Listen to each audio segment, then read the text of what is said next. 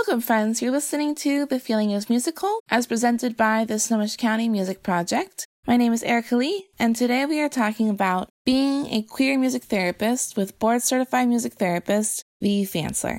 V works with children, youth, and families in transition. Additionally, with 5 years of clinical experience, they supervise music therapy staff and interns as senior music therapist at the Snohomish County Music Project.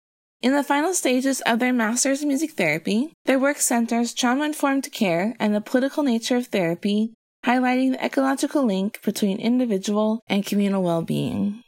Before we begin, here's a quick little note from V. Thanks, Erica. I just wanted to talk a little bit about the word queer.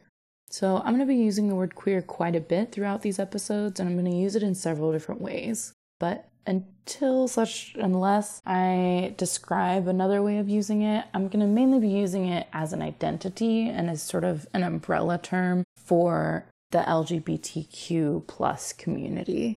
And there's a few reasons why I tend to use the word queer rather than that acronym. One being that it's just a little bit less awkward to say out loud. Another one being that listing out all of those letters, there's always identities that are being left out. And so it creates sometimes preference or privilege within the whole spectrum. Another thing I like about the word queer is that it gives us one unifying word to speak about identities related to gender and sexuality that are seen as deviant or non-normative rather than sort of being like this cohort of very separate things jumbled together.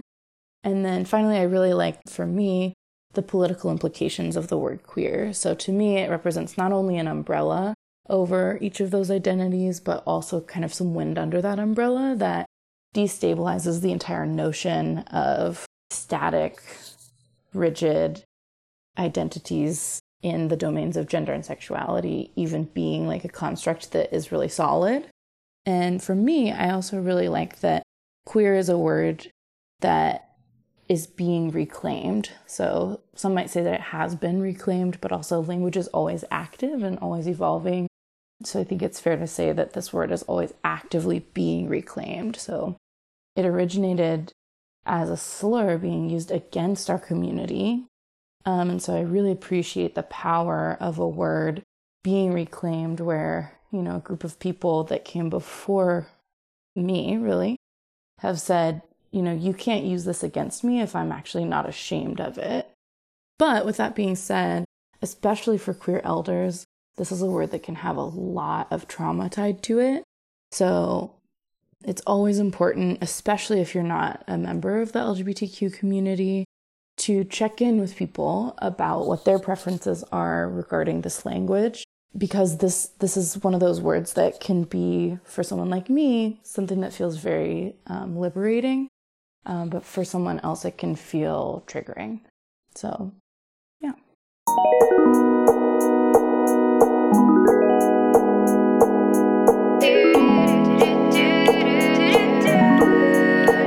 The feeling is musical.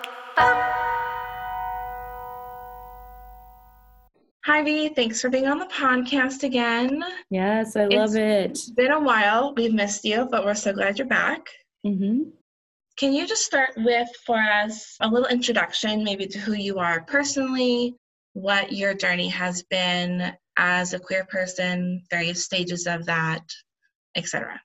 Yeah, so in terms of my queer identities, I'm a non-binary queer person, and I identify as non-binary or genderqueer in terms of gender and as queer in terms of sexuality.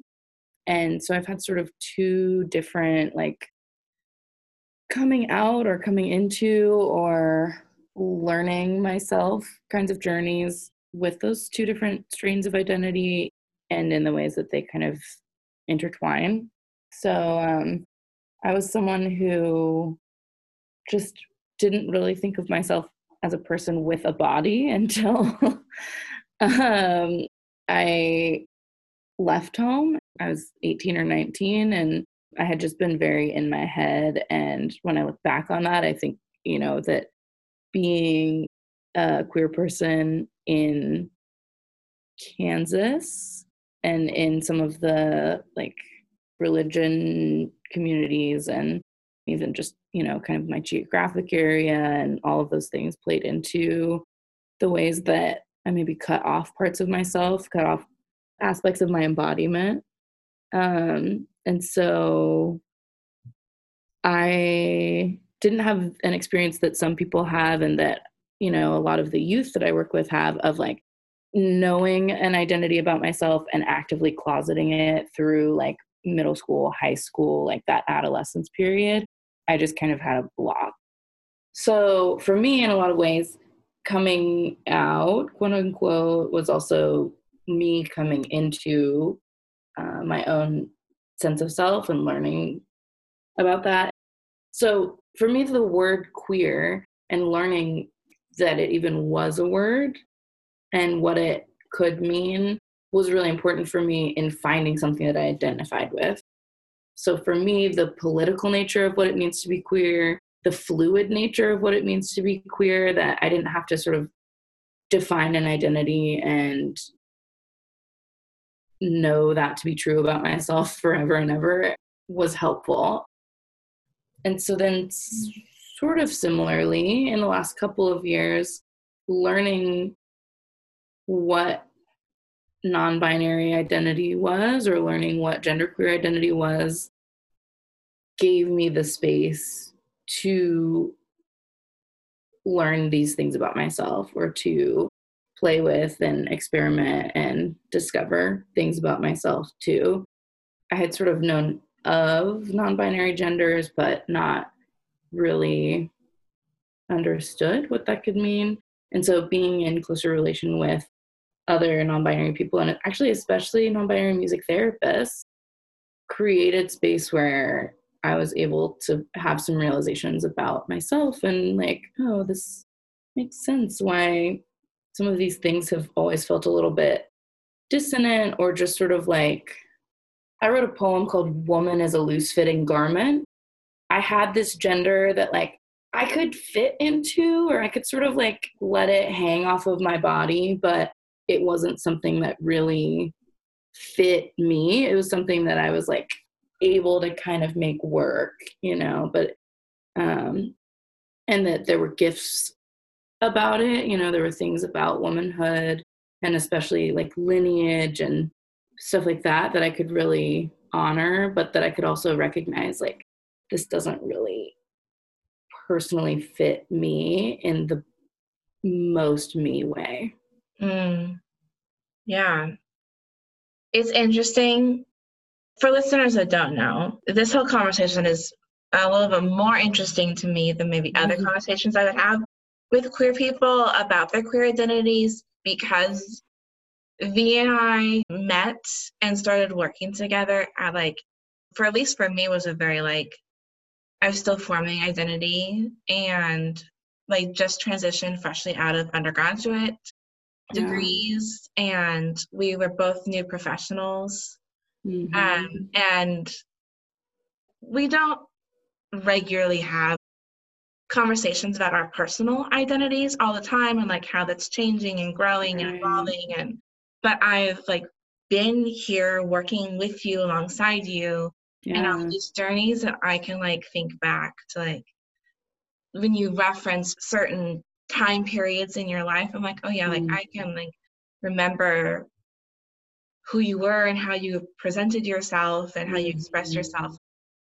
Now, 6 years later, I can recognize how that has all evolved, and how you've evolved as a professional and as a music therapist, which brings me to my next question is, how does this evolution of who you are and coming into these identities, how does that impact your work as a music therapist in terms of like client relationships? And then how does that impact your relationships with just like other professionals, whether they are music therapists specifically, or like educators, social workers, anybody else you're encountering on a professional basis?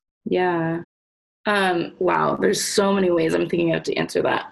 So one thing that is coming to mind right away, I mean, first of all, of course, the way that I show up in a space impacts everything about the space. So everyone that I interact with has their own kind of schemas, like whole worlds of ideas around everything about how I look, how I speak, what I, the ways that I present myself around queer people in general, around, not to mention like the ways that my other identities, like, me showing up as a white therapist or a white queer therapist specifically, can impact people differently. So all of those, the ways that I present myself in a space affects it. And for some people, it might make them feel safer, like, especially when we have shared marginalized identities, like that can be really significant. Like, I think to myself often, when I was an adolescent, I didn't really know any out queer adults. Like, there are people who now I know were in my life at the time and were queer, but they weren't out to me. Same. Yeah. And if I had known people in close, intimate relationships, like what we have in music therapy, who just existed being queer, I wonder so much how that would have impacted me, and if there would have been anything that sort of awakened in me sooner, or if I would have had language, what that even awakened in me when I had access to it. I wonder what that would have meant for me. But conversely, also, there are plenty of negative stereotypes about queer folk. Definitely early on as a student and when I had other jobs, I was concerned about stereotypes that, if people have quote unquote deviant sexualities, that they're not safe to work with children and things like that, where other people may feel really frightened or alarmed or like walking on eggshells. Like, people can have a whole range of responses to just me showing up and sort of being visibly queer. I think in terms of my therapeutic paradigm, I think that my queer identity impacts my idea of authenticity. For me, I learned a way of understanding gender, and that brought me insight as to how I had felt in relation to the other ways of, the sort of binary ways of understanding gender that I'd grown up with. And it made sense why I had felt some dissonance with that. And then for me, like, trying things on and playing with the ways that I present myself helped me understand what of gender, what of my assigned gender or what of gender in general I wanted to keep and what I wanted to throw away, and what like felt really nice and warm and snuggly, and what felt like useful for certain purposes, but I could set down again. And for me, all of those things are authentic. And the ways that I present myself inform the ways that I understand myself, and vice versa, right? The ways that the more I learn about myself, the more I can present a version of myself that feels integrated. So for me, I think authenticity feels like something that can be like always true and changing and fluid, rather than being like a static sort of nature thing. I've been shaped by the relationships I've been in and the communities I've been in and the language that's surrounded me and all of this my whole life. So I think that does impact more broadly the ways that I think about being alongside people in learning about themselves. I really love your philosophy on authenticity, that it's this fluid, evolving thing, and it's not static. Yeah. I think there's just, in the world in general, there's just too much of, in my world, there's too many people that are saying like, everything is like this absolute, and that there's like lack of recognition of spectrums. And even in things that I find true and believe to be true, there's still like gray area, and there's still spectrum, and I think there should still be allowed this evolution of being. Right. I think if you are stuck on a static point, that's not a good thing. Like I have some concerns and like red flags about like if you're just static and like this one thing is static, like shouldn't things always be growing and evolving? So though I'm excited for when we talk about queering and queer theory more, because that's so much of what queer theory speaks to is like we're given these options that are like static, binary, this or that, black and white. And queer theory is like, what about colors and gray areas and destabilizing and like pictures made of all the colors, you know? And I think music is so like beautiful for that way of describing identity. There's a section in the book White Oleander, which is my wife's favorite book, and it talks about how words are so static, like chair, stone, you know, as soon as you put something in words, it's like this and not that, like maybe particularly in English, right? It's like pretty rigidly defined sometimes. And in music, we can express, you know, rather than being like, oh no, am I bi or pan or queer? Like, what do these words mean and not mean? We can sort of describe ourselves in ways that layer our multiple identities together and that reflect the ways we change over time and that aren't like limiting in the ways that we understand ourselves, but can be helpful in defining and also expansive. Absolutely. Yeah, I'm so on board with you. So on board. Imagine that. Okay, so you kind of described how your queerness, like how do you bring that into space and affects the context of it, and context matters in like all spaces. Yes, yes. Can you tell me about the work you're doing? So you're a queer music therapist. How does it impact the types of people you're working with, the programs you're developing? I'm particularly curious about, I know you're doing some clinical work with youth in schools, that kind of thing, but you're also the director of our internship program at the Music Project. And so how does that inform the internship and how you create that experience for somebody? Yeah. So our next episode is about music therapy and LGBTQ people. So I'll talk more about the clinical piece probably in that one. Great. But yeah, something that's really important to me is the idea of lineage and representation.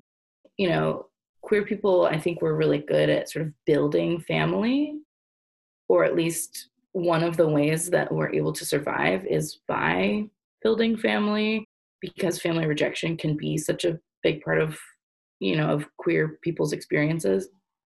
And I think that we similarly have lineage like that. Like I think so much about, in general, how I'm able to exist out loud and have the life that I have because queer folk came before me who were willing to really put themselves on the line and fight for our right to exist.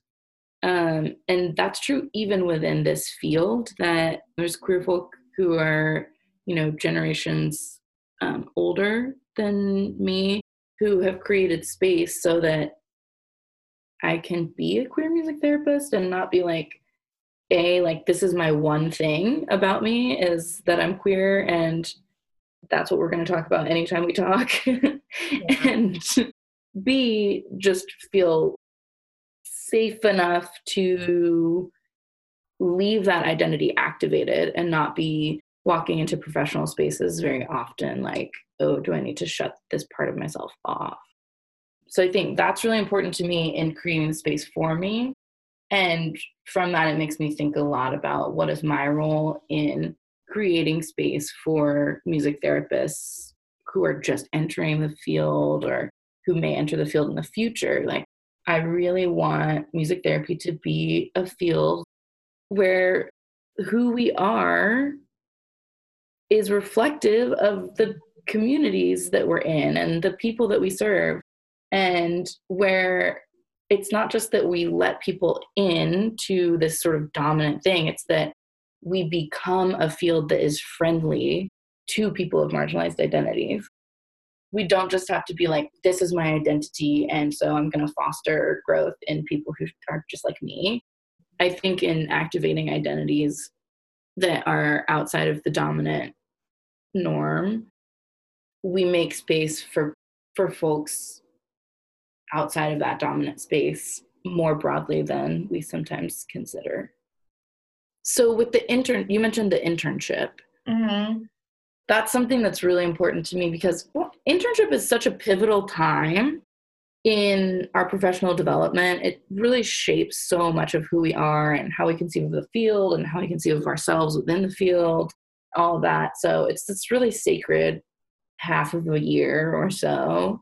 Or longer. And I think the supervisory relationship is really important as well. It can be really foundational to a lot of things. Mm. So because we're trying to foster a field that is friendly to people with marginalized identities and that reflects the communities we serve, it's really important to me in internship that we seek out people who come from spaces of marginalization and who understand how power and hegemony operate because of those lived experiences and marginalized identities, and who can be self-relevant role models for clients based on those shared identities. The internship with us is very grounded in like understanding cultural identity and understanding ourselves in cultural context. And so there's a lot of personal work that goes into that. There's a lot of like reading and theory to understand those things that goes into it. And then in relation to clients, we're always thinking about what are the cross-cultural dynamics, like what are the shared identities that we have, and what are the things where we hold more power and less power than clients, and how is that impacting what our transferences are, what our counter-transferences are, and things like that. And then, I mean, I think it's really unique that at the Music Project, we do have a staff that is so supportive, and where, I mean, I think about half of our therapy team is non-binary. So I think that's special too, that sometimes people are coming from schools where they've been the queer student who had to be like, hey everyone, did you know like about asking about pronouns? And they like fight this sort of dominant, like huge bureaucratic system, right? And so then to come to this little bubble, like, you know, a space where there are so many shared identities and so much shared language and stuff like that can just create this kind of greenhouse feeling where that identity is allowed to blossom. It's not something where it's like, you know, having to push and fight to exist. We can't ask people to sprout if they're in an environment where they'll be trampled on or where there's like acid rain that's going to come down as soon as they pop their head up. And so the best ways that we can foster identity development and foster people feeling safe to present the identities that they have and may already be aware of is by having that nurturing environment, so that once someone sprouts, there is that sunshine and rain and, you know, warm, safe environment to grow. And for me, SCMP has been a space like that, and I think other people have experienced that too. Yeah.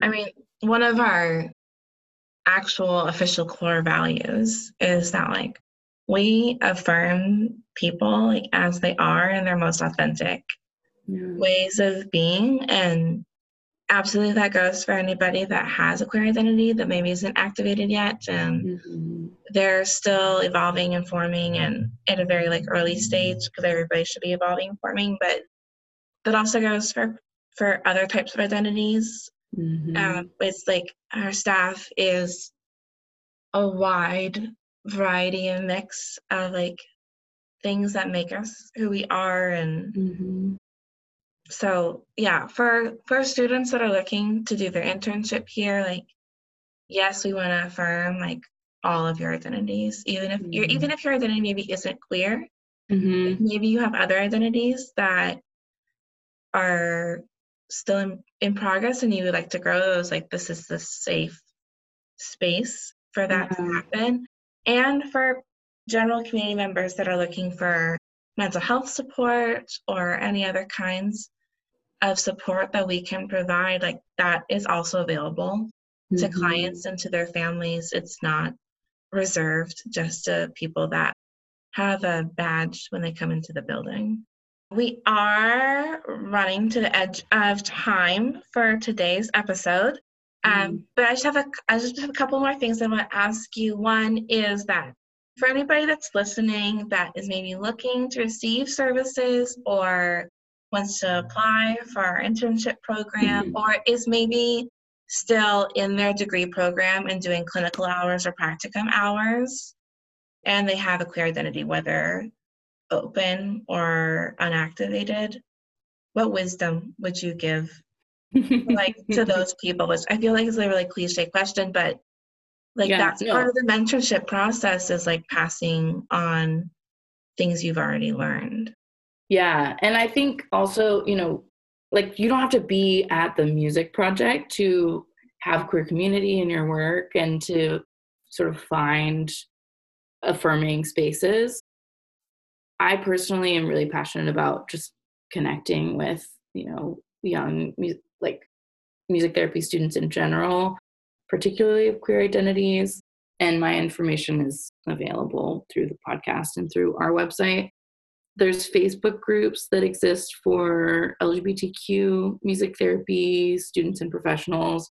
There's also a trans and non-binary music therapists and students Facebook page. So there are ways of building community in like that. There's pockets everywhere. And I think that the pockets of community are really what, for me, help make some of the more dominant spaces survivable or okay to exist in-able. If people are interested in internship with us or in more direct involvement, they can email our informational email, info@scmusicproject.org. Maven Gumble is a non-binary music therapist who's doing really awesome stuff with voice work and trans identities, and just is important to me as a person, and their existence and their work is part of what kind of invited me into recognizing my own non-binary identity. So awesome.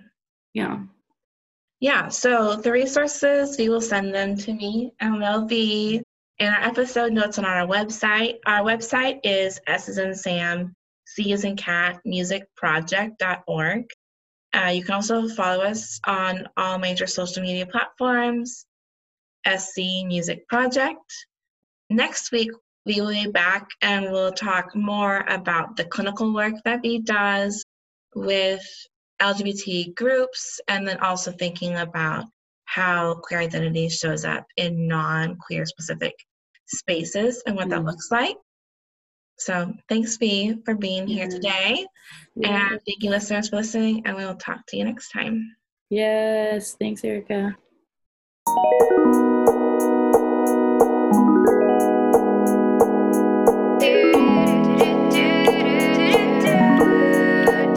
The feeling is musical.